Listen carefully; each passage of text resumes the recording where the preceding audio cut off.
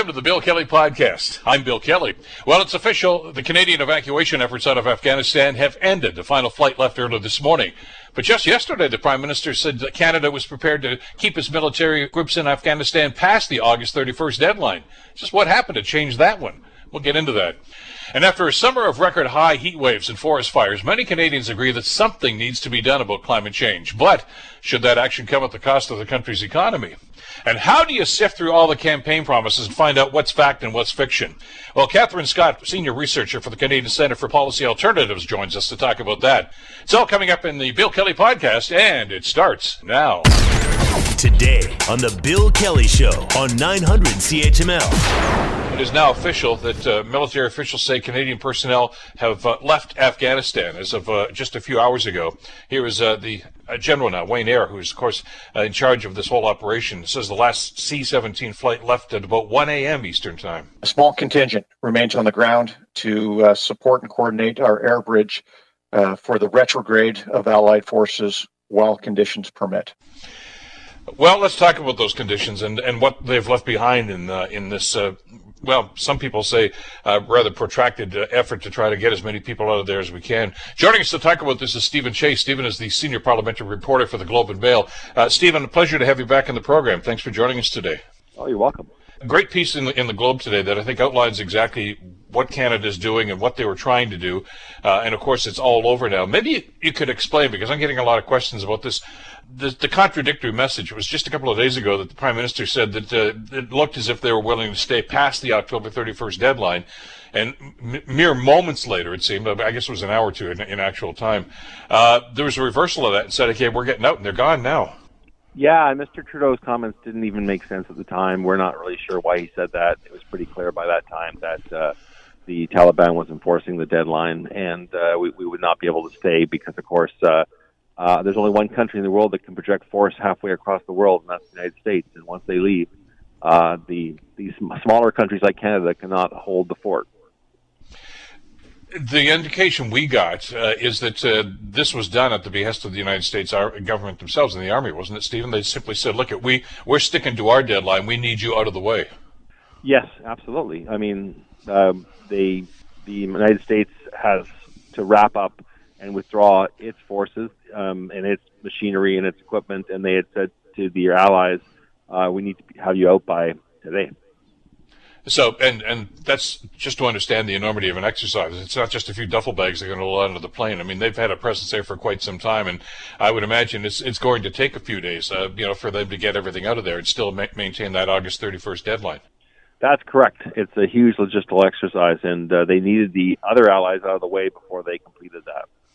Stephen, let's talk a little bit about the success or failure of the mission itself and Canada's role in that. We've been talking for quite some time, and you've been writing for quite some time about the movement to try to get those that had helped the Allied troops during the 20-year-plus battle that was going on in Afghanistan right now.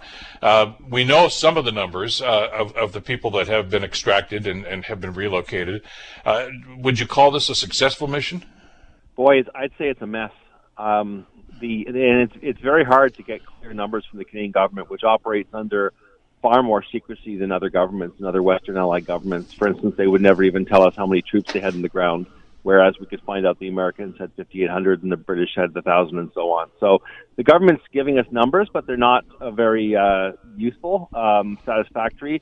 They say that they had 8,000 applications to be airlifted out, and they say that they airlifted out 3,700, but those people did not all go to Canada. It's not really clear how many we are receiving. For instance, we only have about 900 people who've arrived here so far. As you might be aware that people are flown to a third country first, where their identities are checked, biometrics and so on, and then they're flown to Canada. We've only got about 900. The government says they airlifted out 3,700, but they acknowledge not all these people are headed to Canada because the Allies were pulling flights. So we left a lot of people behind, and this all should have started a lot earlier. I think it's worth pointing out that our embassy left at the outset, so there was not the kind of diplomatic or logistical diplomatic presence on the ground that we normally have to execute this. Our ambassador and the bulk of our mission was gone by the time Kabul fell. As we watched the reporting on this, of course, on television, and your reporting in the Globe and Mail, I was expecting, there was an urgency to this, at least I thought there was anyway, by all the Allied forces, not just the Canadians, but the UK and the other countries that were taking part in this, and the Americans as well. And you would think, okay, there's got to be some sense of coordination here. I don't know that ever happened there, did it? It just seemed as if I don't know, people bumping into each other. They seem to be working across purposes sometimes. I'm not sure that. I think that they quickly, in the last week, obviously we have to talk about before August 15th when Kabul fell to the Taliban, and after August 15th. Yeah. After August 15th, they formed an air bridge. They pulled flights. They just took out, each ally took out whoever was available at the time. And often, in our case, it was the U.S. or U.K. that was taking out people that might have been destined for Canada. So I thought that worked pretty well. The real problem was this horrible prospect of Canada telling the applicants, you have to make your way to the airport. Good luck. And we have stories, horrible, heart-wrenching stories of, I was talking to one family in particular yesterday that just happened to be the last people I talked to. They tried 5 times, couldn't find Canadians. Finally, they found a Canadian soldier, and the Canadian soldier said, we're only taking Canadian passport holders, not people who've got, refugee, immigration approvals and so on. So they're asking people to make it through, run the gauntlet of the Taliban to get to the airport, and then find Canadian soldiers. That did not work very well. Stephen, maybe you let our listeners know, how accessible is the airport at Kabul? Because it wasn't just people from that city that wanted to get out of here. People from all over the country were, I guess, trying to congregate there because they knew that was the exit point for them. Now, I know, I was thinking some of the reporting you did last week, from Kandahar to Kabul, I think it's just one highway. There's one road there, which, of course, was being controlled by the Taliban. Was it that much more difficult for people from other parts of the country as well? Yeah, absolutely. As I guess, as you are well aware, the Taliban set up quite a network of checkpoints, and they basically controlled movement in the city. And they were, and Kabul is really the only place with the infrastructure and where the flights are taking off. So yes, you had people thronging the airport perimeter from all over the country, standing in. If they wanted to approach the soldiers, they had to stand in sewage water, a sewage canal, up to their waists with their smartphones and their documents and so on. So it was just total chaos. And the general this morning talked about how that might likely haunt his soldiers, what they saw. Foreign Affairs Minister Marc Garneau acknowledged that thousands of people have been left behind as a result of this. He's pledged that Canada will honor special visas given to these Afghans and their families, provided they can escape to third countries. That's cold comfort, I suppose, to those people. What are the chances of that actually happening? Well, I don't know. It depends on whether Pakistan, which has a lot of pull with the Taliban and is a neighboring country, plays a role. Maybe Pakistan can open up a land bridge, so to speak, and let people get over the border and flee out of their country or other countries. So that's a possibility, and that's something we're looking to as things develop. But given the fact that the Taliban have already said that they don't want any more Afghans to leave the country now, you wonder about the possibility or even the feasibility of something like that happening. Yes, although it probably won't be occurring in full view of the TV cameras, and therefore will be less embarrassing to the Taliban. I think one of the things they didn't like was seeing this exodus of people, with the world watching. It's going to be a little bit more discreet, unless, of course, the Taliban are going to let U.S. and Western media set up on the Afghanistan-Pakistan border. I still think that's a serious option. Pakistan has already signaled it's interested in helping, and they have sway with the Taliban, so we'll see where that goes.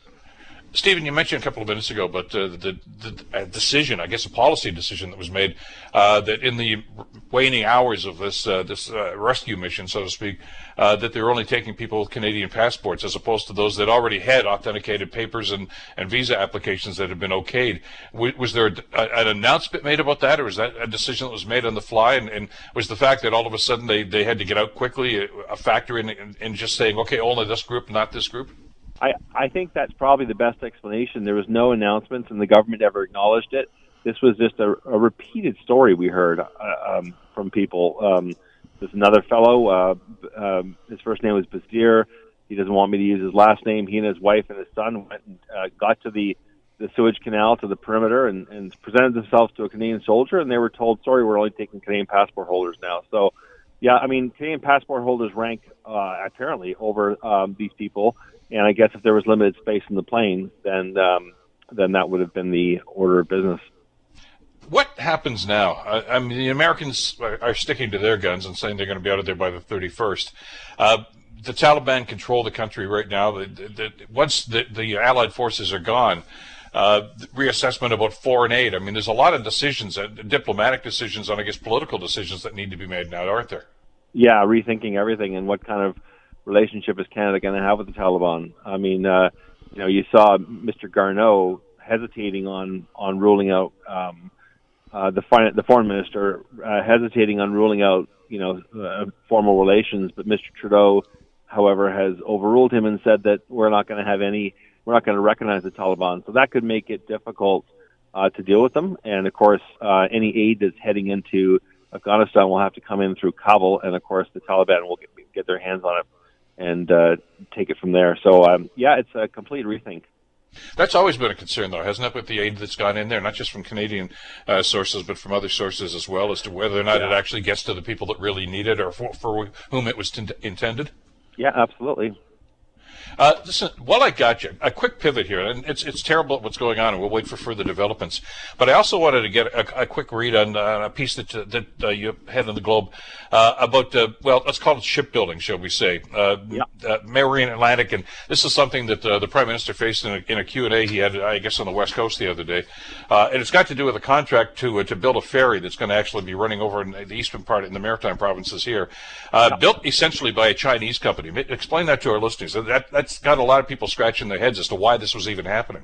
Yeah, so Marine Atlantic provides service between Nova Scotia and Newfoundland and Labrador, and they needed a new ferry, 1,000-passenger ferry. So they held a competition, and lo and behold, the company that won it, which actually is based in Sweden, turned around and basically contracted out the building of the ferry to a state-owned Chinese company, one of the largest in the world.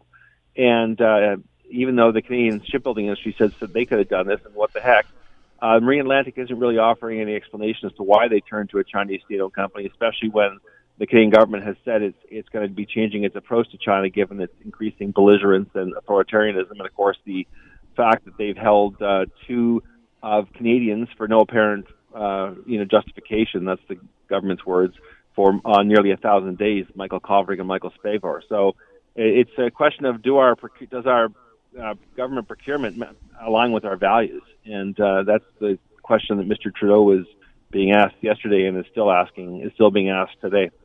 Well, and as you mentioned in the piece, a number of Canadian companies, at least two major ones anyway, are crying foul here and saying that this should have been built in Canada. It's not just a matter of, hey, it shouldn't have been China. That's step one. But step two is, as you say, there's an industry right here, which the government, by the way, has subsidized pretty considerably over the last number of years and put a lot of investment into shipbuilding in Quebec and in the maritime provinces right now. I guess what they need to do here is explain exactly what the procurement policy is. Is it always just about best price? Or is it, to build Canadian jobs, as they keep talking about during the campaign here?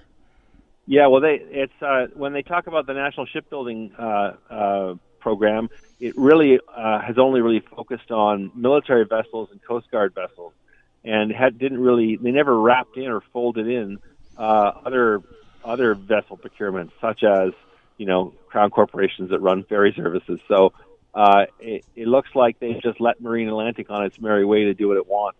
Marine Atlantic, of course, even though it's a Crown corporation, is effectively reports to the Transport Minister, or through to Parliament to the Transport Minister, and the Transport Minister appoints all the board. So the government does have control over it.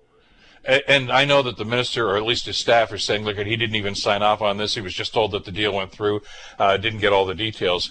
But you got to figure, Stephen, somebody in those offices is going to look at this and say, how's this going to look? They don't seem to ask that question. Apparently not. It's just time and time again. You figure, it's that old adage that, when you make a policy decision or any kind of a decision like this, somebody around the table should say, okay, before we get up and open the doors here, how's this going to play? How's this going to play in Vancouver? How's this going to play in Halifax? How's this going to play everywhere else? You think it would be jobs for Canadians. You think they'd want to do that? That's puzzling. It's very puzzling.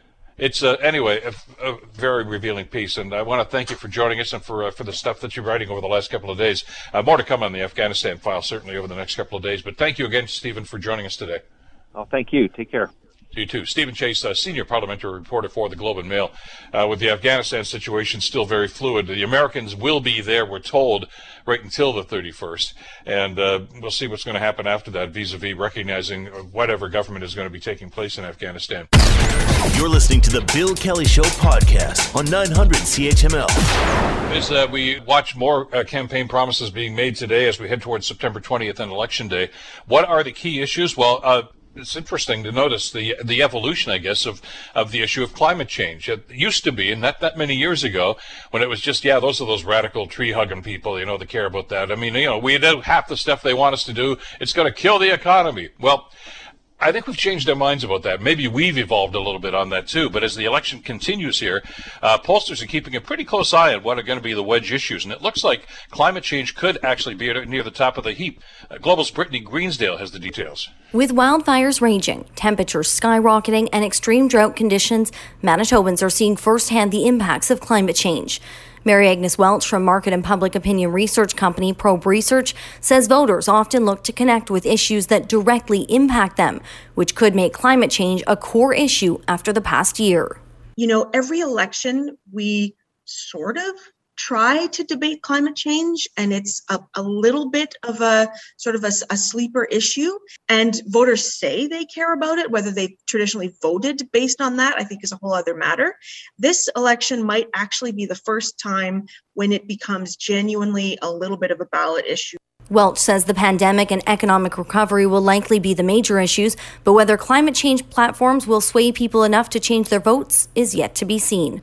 Brittany Greenslade, Global News. Problem, of course, is that either-or situation that so many people seem to have right now. Well, is it going to be climate change or the economy? Because you can't have both. Maybe we're changing. Maybe we're starting to get a different perspective on this. Joining us to talk about this conundrum that hopefully is going to get worked out is Kent Moore. Kent is a professor in atmospheric physics at the University of Toronto. Professor, a pleasure to have you on the program. Thanks so much for the time today.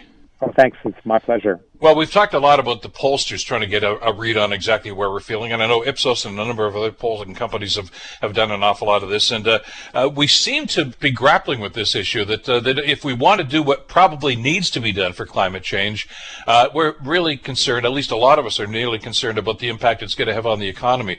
Are we starting to understand that it's not necessarily an either-or situation? I think two things are happening. First of all, I think climate change is becoming more personal to everybody because, when you talk about Arctic sea ice, melting or Greenland glaciers melting, it's a bit abstract. But, when you see the heat waves and the forest fires and things, I think it's now becoming more kind of personal that, that our climate is changing and it's going to impact us.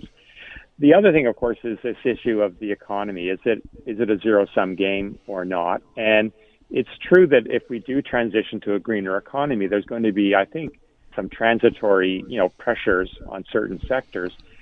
But I think there's lots of opportunity, right, as we transition, just green economy, new types of jobs. And so I think people are starting to realize that, it's not an either or.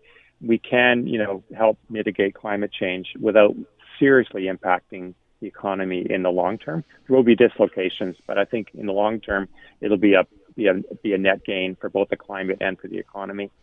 Is it because there's some progress has been made on this, Professor, that we can actually point to and say, see it's not going to be that bad?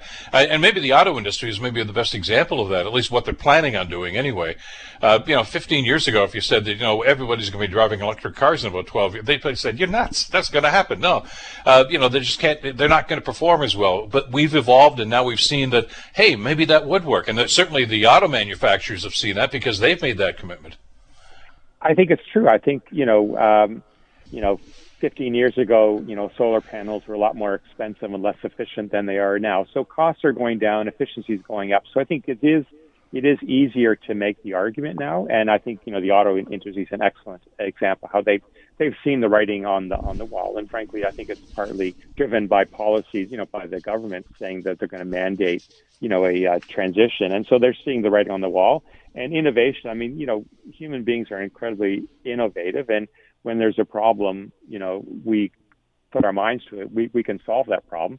And I think we're seeing that in just the way that the efficiency of a lot of the green energy modalities are just becoming much, much higher now. And that's helping this transition for sure. In the polling data from Ipsos here, 77% of the people surveyed said the country needs to do more to reverse the effects of climate change, but half of them said the federal government still has to find that balance. So there's still some trepidation here, isn't there? There is, and I'm not going to, if you think about, Canada is a resource-driven economy, it's a huge amount of resource extraction, especially in the West. And that's really energy intensive now. I mean, the oil sands are incredibly energy intensive, and I don't think we can frankly get to a point where that energy intensity goes down a lot, and there's going to be problems. And I think that's one sector where I'm really quite concerned about the impacts, is that it's going to be difficult when we transition off of carbon-based energy. There's going to be some hits in the energy sector as it stands now. And therein lies the problem. That's why there's always got to be pushback from that. But the argument that we've heard from some circles anyway, though, Professor, is, no, we can do that. I mean, you have to pivot. That's all there is to it. And I know there are wind farms in Alberta. It's not all just fossil fuels there. But Alberta and Saskatchewan in particular are simply saying, what's going to happen to us if you guys all of a sudden decide in 15 years that, you're not going to use our product anymore. You're not going to use our resources. That's true, and I think it's not only us, right? I mean, I think there's clearly, a movement internationally to reduce use of carbon, and so, unfortunately, the markets for those carbon-intensive fuels is going to reduce over time. So it's not only internal domestic pressure; it's external pressure as well, and you can see that with the pipeline, kind of debacle. Keystone and things has been kind of off and on, because I think the U.S. government sees that they need to kind of reduce, fossil fuel use as well. And the Keystone is one kind of poster child that they can say they're doing something. Whether it really acts or not is another issue. So I think there are pressures both internally and externally. But, I was surprised to hear that, there was that Alberta Bitcoin, mine, and they were using natural gas to drive their, all their energy. And that's pretty cool use. I mean, I think, people are innovative, and, maybe we can transition to using natural gas to help, with some of the energy intensity in, the processing of the oil sands, so that we can reduce the carbon footprint. I think we're very creative, and people are working at it. I think the concern I have is the time frame. We don't have a lot of time, right? We have 20 years to get this under control, and it's going to take 20 years to transition the economy. So I think we need to really keep pressuring, the politicians to really, be really definitive in their plans. They can't be aspirational. They've got to really, kind of plan it. We've dithered for a long time, and now we don't have any more time. We have to really get on this now. But is the political will there? It may actually be there, but is the courage to actually do these? Because there are still climate deniers. I mean, you know it, and I certainly hear from them on a pretty consistent basis. After you and I finish our conversation, I'll probably get a dozen emails about this saying, you guys don't know what you're talking about. Climate change has been happening for eons. Of course it does. It's just a natural evolution. Governments can't do anything about it. And that line of thinking is out there. And there's, I think, an awful lot of people, Professor, probably sitting on the fence saying, I don't know which side to believe here. But boy, you go on the internet right now and you can find 150 different websites that'll say this is all a hoax. I know, and that's a big problem. And, it's the same problem we have with vaccines, right? I mean, there's a lot of, this is, there's so much information out there. It's hard to filter the reputable stuff from the stuff that isn't, and it's real hard.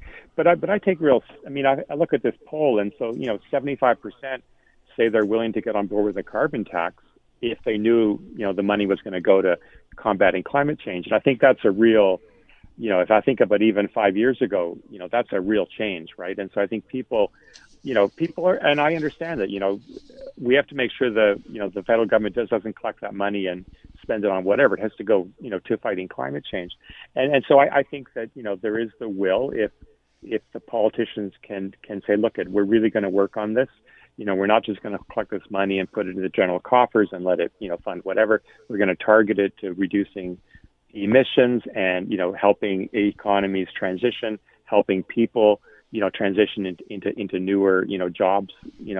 I think the will is there. And so I don't worry about the 25%, because there's always going to be 25% of people who don't believe it or who just don't get on board. But when you get 75% of the people saying, yeah, I'm willing to, pay a carbon tax if it's going to actually help the climate, then I'm, that's really positive to me. And it's a change. So I think we have to take the wins where we see them. And I think we see that there's a, change in momentum. People are understanding the impact the climate is going to have on their personal lives, and they're willing to get on board with mitigating those changes. And I don't want to, maybe the right phrase is fear factor. As you said, it's right in front of us right now, and it was too much in the abstract. I think, the pushback against the Al Gore movie a few years ago, The Inconvenient Truth, and they had the computer-generated pictures of the streets of New York being flooded because the ocean levels rise, and people think, yeah, right, that's not going to happen. But when you see forest fires and you see a haze over the sun because of the smoke particles that are in the air, that's reality. That's hitting you, and it's not something that's just a hypothetical. It's going on all around us. And, well, the heat wave, we just had one here in southern Ontario that hopefully is going to break now. But they've had some, killer temperatures actually out in British Columbia and out in Alberta over the last 3 or 4 months as well.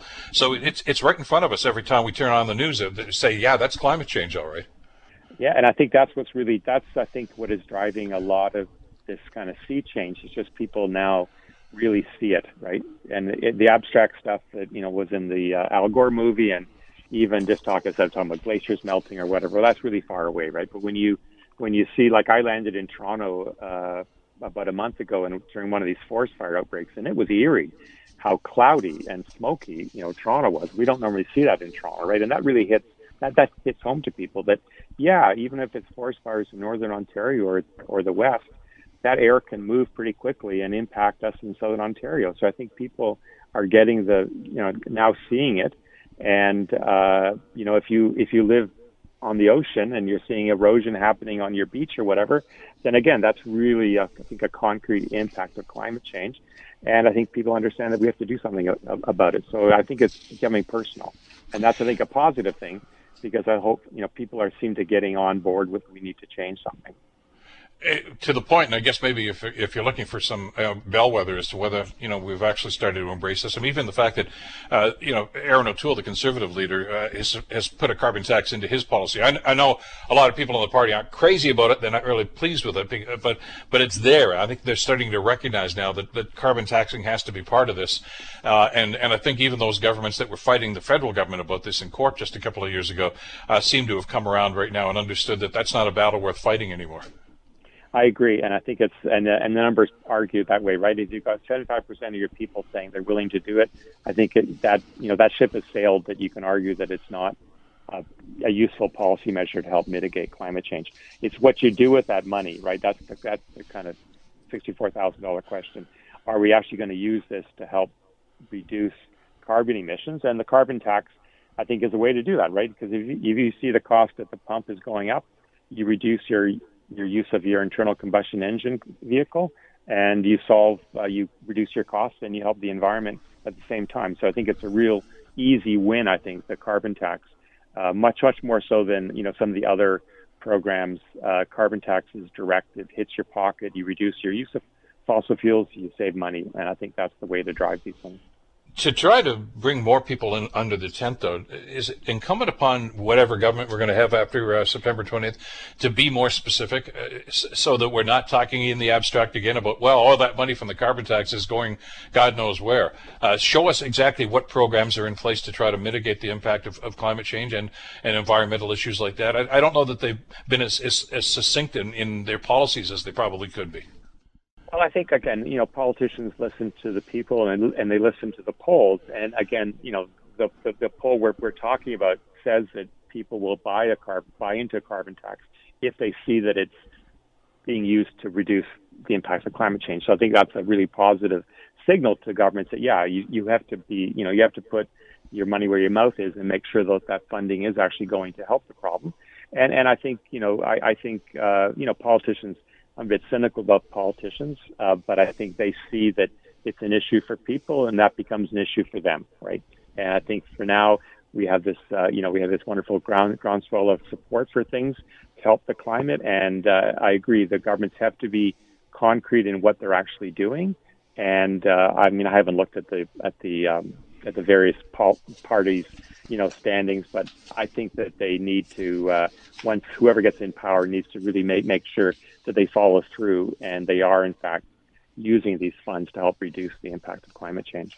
Just about out of time here, but your point at the beginning of our conversation, I think, is an important part of this conversation, is that industry is leading the way in an awful lot of this, and that was not the way it was 15 years ago. They were fighting this tooth and nail, but when they come along and they say this is what you need to do, even if the public's a little bit slow, I think only about 2 or 3% of vehicle sales these days are electric vehicles. That's certainly going to change, and it's going to change because we're being told it has to. It's not necessarily consumer driven, but it kind of reminds me of the old Henry Ford story, that somebody said, why'd you invent the car? And he says, because I wanted to.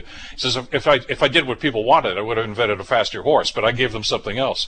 And they embraced it. And I think that's what's happening with these too, because of the innovations that are going on. It's going to be interesting to see just how this all pans out, of course, once we elect a government, and then it's okay, now put your money where your mouth is. And that's going to be the real test. Professor, a pleasure to have you on the program today. Thanks so much for this. Thanks very much.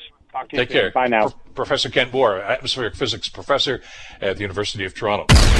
You're listening to the Bill Kelly Show podcast on 900 CHML. Interesting to watch the dynamic in this election campaign. All three major party leaders were in Hamilton over the last couple of days. A couple of days ago, Jagmeet Singh and Justin Trudeau both in town. Yesterday, Aaron O'Toole started the day in Bradford and ended up in Hamilton in the evening, and making some policy announcements and some, promises, I suppose. The Conservative leader is pledging to put more money towards mental health, but he stopped short of saying just how he's going to ensure the provinces are going to use it for the types of programs that are needed. Global's Michael Couture is here with the details. The Conservative plan includes $1 billion over the next 5 years to boost Indigenous mental health and drug treatment programs across Canada. O'Toole says mental health is an important part of his overall healthcare plan. But when pressed on if he'd attach conditions to the money so that provinces will actually spend it on mental health services, O'Toole wasn't clear. Our front lines are tired. Canadians see a rise in mental health. We need to fix gaps in long-term care. I will partner with the provinces to help our country with that part of our recovery. O'Toole is spending the rest of the day in the Hamilton area, and with a number of incumbents in these ridings not running again, it's expected these ridings could be hotly contested. Michael Couture, Global News, Hamilton. So how do you shift and how do you sift actually through some of these promises as to what's legitimate? At first blush, a lot of these things, hey, that makes a lot of sense. But then you do some analysis on it and you get a different perspective on this altogether. Well, thankfully, some folks are doing that for us to assist us as we go to make our decisions on Election Day in just a couple of weeks right now. They are, among others, the Canadian Centre for Policy Alternatives, who have issued some extensive paperwork and research about the promises made by all of the major parties. Katherine Scott is a senior researcher for the Canadian Centre for Policy Alternatives, and she joins us on the Bill Kelly Show to talk about this. Katherine, thank you for the time, and thank you for the analysis that you guys are doing through this very confusing campaign. My pleasure, Bill, and thanks for reaching out. It's great to be with you and your Hamilton audience today. And our London audience, too, on CFPL, London, of course. I hasten to add, okay. Oh, there we go. Now, I know that it is, as you guys, there's a team of you guys that are doing the analysis here, and I know that the focus of a lot of the stuff that you have written, Katherine, has to do with what we call the care economy, childcare, long-term care, which I think is going to be one of the key elements of this, because they've all addressed this in one way, shape, or form, all with some very different ideas, haven't they? That's right, and I think, and I'm quite pleased actually that we're having a discussion about care in Canada right now. I mean, if we've learned nothing over the last number of months, it's how central care is, and deep-seated problems in childcare, long-term care that really blew open this past year. And as we've talked about, a lot of the problems, and I think you can categorize an awful lot of the issues here as problems, not just challenges, existed long before the pandemic. But the pandemic exacerbated them, or at least in some cases just shone the light on them. And I'm gratified, too, to see it's front and center right now, and that they're paying attention to this and addressing this. Now, as to whether or not these are effective policies that they're talking about, could be a totally different issue, couldn't it? Well, that's right. And I would. Deep-seated problems, different opinions on how to address them. I mean, Canadians certainly are focusing in on issues of affordability, but obviously issues of quality of care are really important. We saw that in our long-term care sector, which had such, massive high levels of illness and death. Indeed, highest levels in long-term care in the world, in Ontario, Quebec this past year. We really need to get focused on reorganizing how we deliver care in this province and country. Let's talk a little bit about that, and we'll deal with the three main parties here, the NDP, the Conservatives, and the Liberals. When we get into long-term care, there's, first of all, one issue that none of them seem to want to address, but it's the elephant in the room, and it's jurisdiction. Healthcare is traditionally a provincial responsibility, and the way the premiers have usually addressed this, Katherine, as you well know, is just give us the money and we'll do what's best for what needs to be done here. Not necessarily the best method to do things. There's a problem with accountability and things of this nature. So when the three main leaders are making promises like this, just how much can they actually do, and especially when it comes to long-term care? Well, we've seen this debate going on. Your story referred to the announcement yesterday from Mr. O'Toole on mental health, putting up, proposing a large increase in healthcare funding, untied money that would go to the provinces in the hope that they would spend on mental health. And, that's echoed in the long-term care proposals that are on the table. We have, you're right, the federal government has a limited number of tools at its disposal in healthcare. The Liberals and the Conservatives, for instance, are putting forward monies to help with facility redevelopment, $3 billion. The Liberals actually have the largest offer on the table for long-term care. They're putting forward $9 billion in addition to the money in the budget. The hope and the concern is that they will be negotiating a set of national standards and hopefully creating an enforceable set of national standards that would be enshrined in legislation that would provide accountability and a tool for directing monies to ensuring there's higher, better staffing ratios in long-term care. The real issues, the level of care, the people employed, and so forth. How are we going to boost quality? How are we going to shift away from private sector to for-profit care models, which have proved to be so disastrous this last 18 months? Well, and we've seen that in Ontario specifically, of course, and you know the stats on this, certainly, Katherine. The majority of the houses that we're talking about, the long-term care facilities here, are private sector. They are for-profit businesses.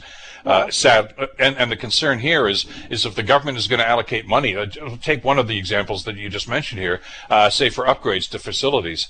Are you subsidizing a for-profit organization that, just a couple of them actually just gave huge bonuses to some of their boards of directors during the middle of this pandemic and say, hey, you guys are doing a great job here. Well, hey, wait a minute, maybe some of your money should go into some of these retrofits as opposed to taxpayer money. We have there's a large body of literature and studies across, not only in Canada, around the world that demonstrate the quality of care in for-profit is much less than care delivered through a non-profit or public sector. If you just think about it, you've got every dollar transferred, a good chunk of it's going off to shareholder value, and that's their primary objective. These are large companies. They're interested in the real estate primarily. It's, care of the vulnerable seniors, and, is not the primary objective in those companies. So I really think shifting out and away for-profit care providers is a real imperative. So setting national standards is important. The other thing we can do, and we see the Liberals have come forward, and certainly the NDP are looking at this, is trying to directly target monies to boost the wages of personal support workers and these large, highly, largely female, largely racialized women who have been delivering, doing extraordinary work for very poor wages, typically in for-profit and in home care too. Let's not forget that. So directing money to boosting wages will go a long way to boosting care and improving working conditions, and that's really important. You've got to set the bar, and it's important that the federal parties are discussing that. Well, sure, and that was one of the main problems we saw with the initial stages of the pandemic, wasn't it, Katherine, where a lot of these PSWs were working sometimes two different jobs in two different facilities, and that was just to make ends meet.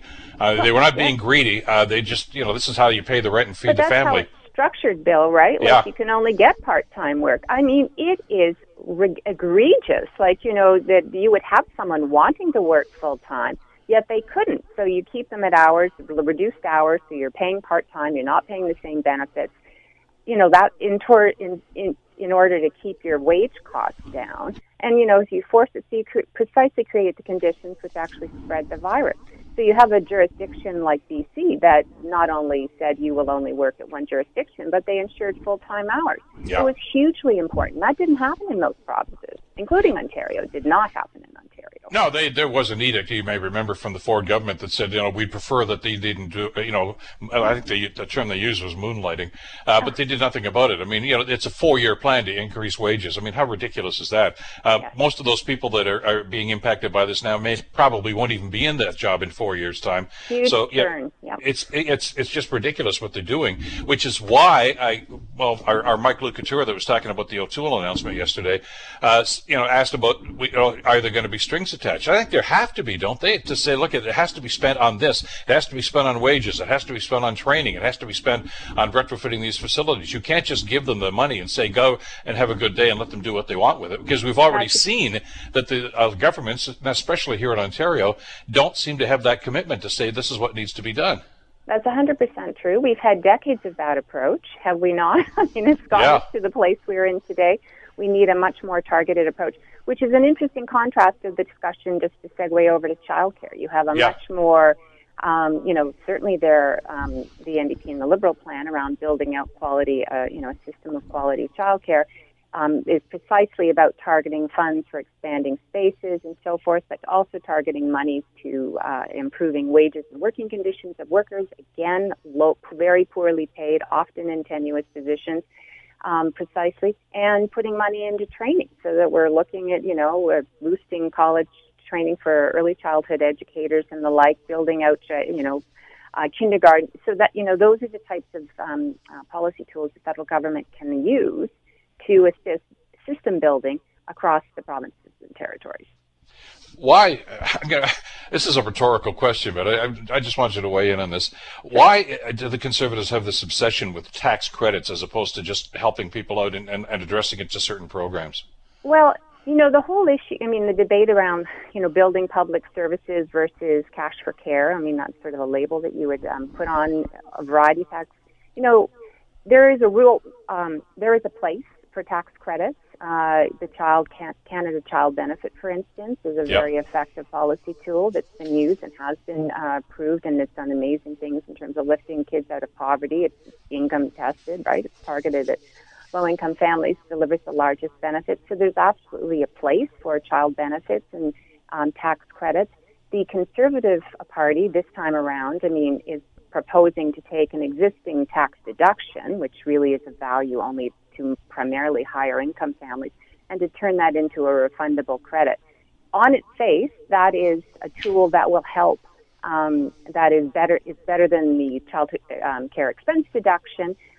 It will certainly assist families. It's income targeted. We can get into the model. I'm not in love with the model. I think it's not particularly progressive. It will assist with the affordability of childcare. But it's a hill of beans of difference if you have no child care to purchase, if there are no services that are wildly expensive. So if you have a credit that is worth roughly, $1,000 a year, but your child care bill is over $10,000, you're still in a pretty difficult position. And child care is just this massive expense for so many families. Like I know in Hamilton, for instance, if you have an infant, you're paying over upwards of $14,000 a year for that child. It's massive. So, there's a place for tax credits and the like. But, really what we need to be doing is building affordable spaces that deliver high quality for all the kids that need this support. Well, and that's the big gap that I see with the announcement, especially the one that the Conservatives seem to be embracing with the policy paper that O'Toole put out a couple of weeks ago, I guess now. It's one thing to say that, okay, that might offer some financial relief to some families, but it's not creating new spaces. And the two issues I always hear from young families is affordability, certainly, but accessibility too. In other words, they can't get into any of these places because there aren't enough. There's not enough staff there. They're not paid well. We need that industry to grow to accommodate what's going on here, and I don't see that in their plan. The model, and I think you guys talked about this in your reporting, Catherine, is Quebec. Now, mind you, they're heavily subsidized by the federal government, God bless them. But they've already established a lot of the goals that these three parties are talking about. $8.75 a day instead of $10 a day for childcare, and it's actually a lot less expensive for families than what either one of the other two parties are proposing. That's absolutely true. Quebec's really an interesting example. 20 years ago, they've had this policy in place for 20 years. and, have benefited. I mean, the thing about childcare and building a childcare services is obviously it facilitates largely women, their, pursuit of education, employment, and the like. Women who enter the labor force, we've seen a really significant rise of labor force participation rates of women in Quebec. Those women are paying taxes. So investing in childcare is just a program that pays for itself, through the taxes that go back. It's a really smart play, and Quebec has benefited hugely from that. Quebec also has a targeted tax credit scheme, which was brought in precisely to encourage for-profit providers to set up shop, in terms because there's only so many 875 spots in the province. They're working to expand those spots. And, it's interesting to compare the two. Certainly for a family to get an 875 is like 3 times more valuable to that family than to have access to that credit. And what happened during the pandemic, enrollments tanked. The for-profit parents in the for-profit sector, pulled their kids out in droves, really expensive, and desperately tried to get them into the 875. So you've seen, huge pressure. So Quebec, their Premier Legault has been more than pleased to negotiate with the Liberal government on this new childcare deal because he's he's negotiated a $6 billion infusion that will expand their $875 a day system, and hugely popular with families and in Quebec generally.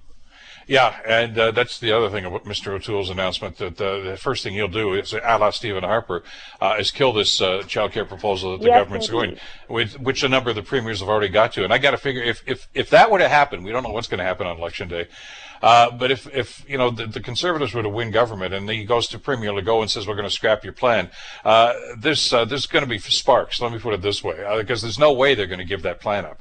Well, no, and nor should they. Absolutely, and I mean it's negotiated in good faith. I know that obviously it was a bit of a race this past summer, as although the Liberal government was running around the country trying to lock down these agreements, and they obviously have achieved that with 8 provinces and the Yukon have signed agreements which direct money to the expansion of nonprofit childcare and boosting wages and the like. Those provinces saw what happened, the massive withdrawal of women from the labor market last year and, the precarity and how important it is. And here you have the federal government coming along saying, we're going to boost our commitment to childcare by, upwards. We'll meet you 50% funding.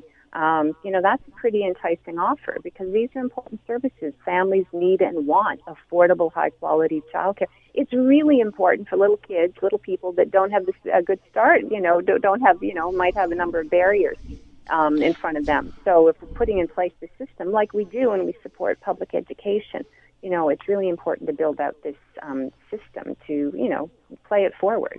It's an investment in our future. And you're absolutely right. I know our time's kind of tight here, but the timing of this is essential because I know that they're all talking about O'Toole and Trudeau and Singh have all talked about, employment numbers and things of this nature and bringing the economy back, even though I think the Conservative plan is to say within 10 years he's going to balance the budget. Well, the Chief Budget Officer has already said it's going to happen in 4 years.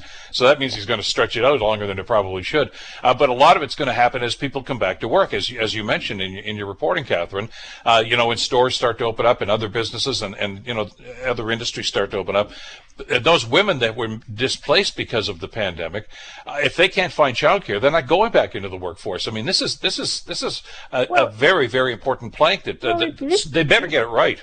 No, it's just visceral right now. Do you even feel it right now, Bill? Like you can feel it in communities with schools in Ontario starting to open, and the fear like they're worried about lockdown again. They're worried they're going virtual. They don't have access to care. All of those people, I mean, they're worried for their kids. They're worried, but it will precipitate, again, we've seen this. Women will end up leaving, typically lower income earners, leaving the workforce. And, not just any women. We have the most highly educated cohort of young women in this country's history. We're talking about women in their 30s and 40s. It's a massive economic hit. And we really need to pay attention to that and put in place systems that facilitates women's paid employment. And certainly that will fuel and ensure a just and fulsome recovery from the pandemic. Well, this is a must-read. As you continue to work on this, of course, at the Canadian Centre for Policy Alternatives, to give people some perspective on some of the promises that are being made by all of the parties that are going forward on this.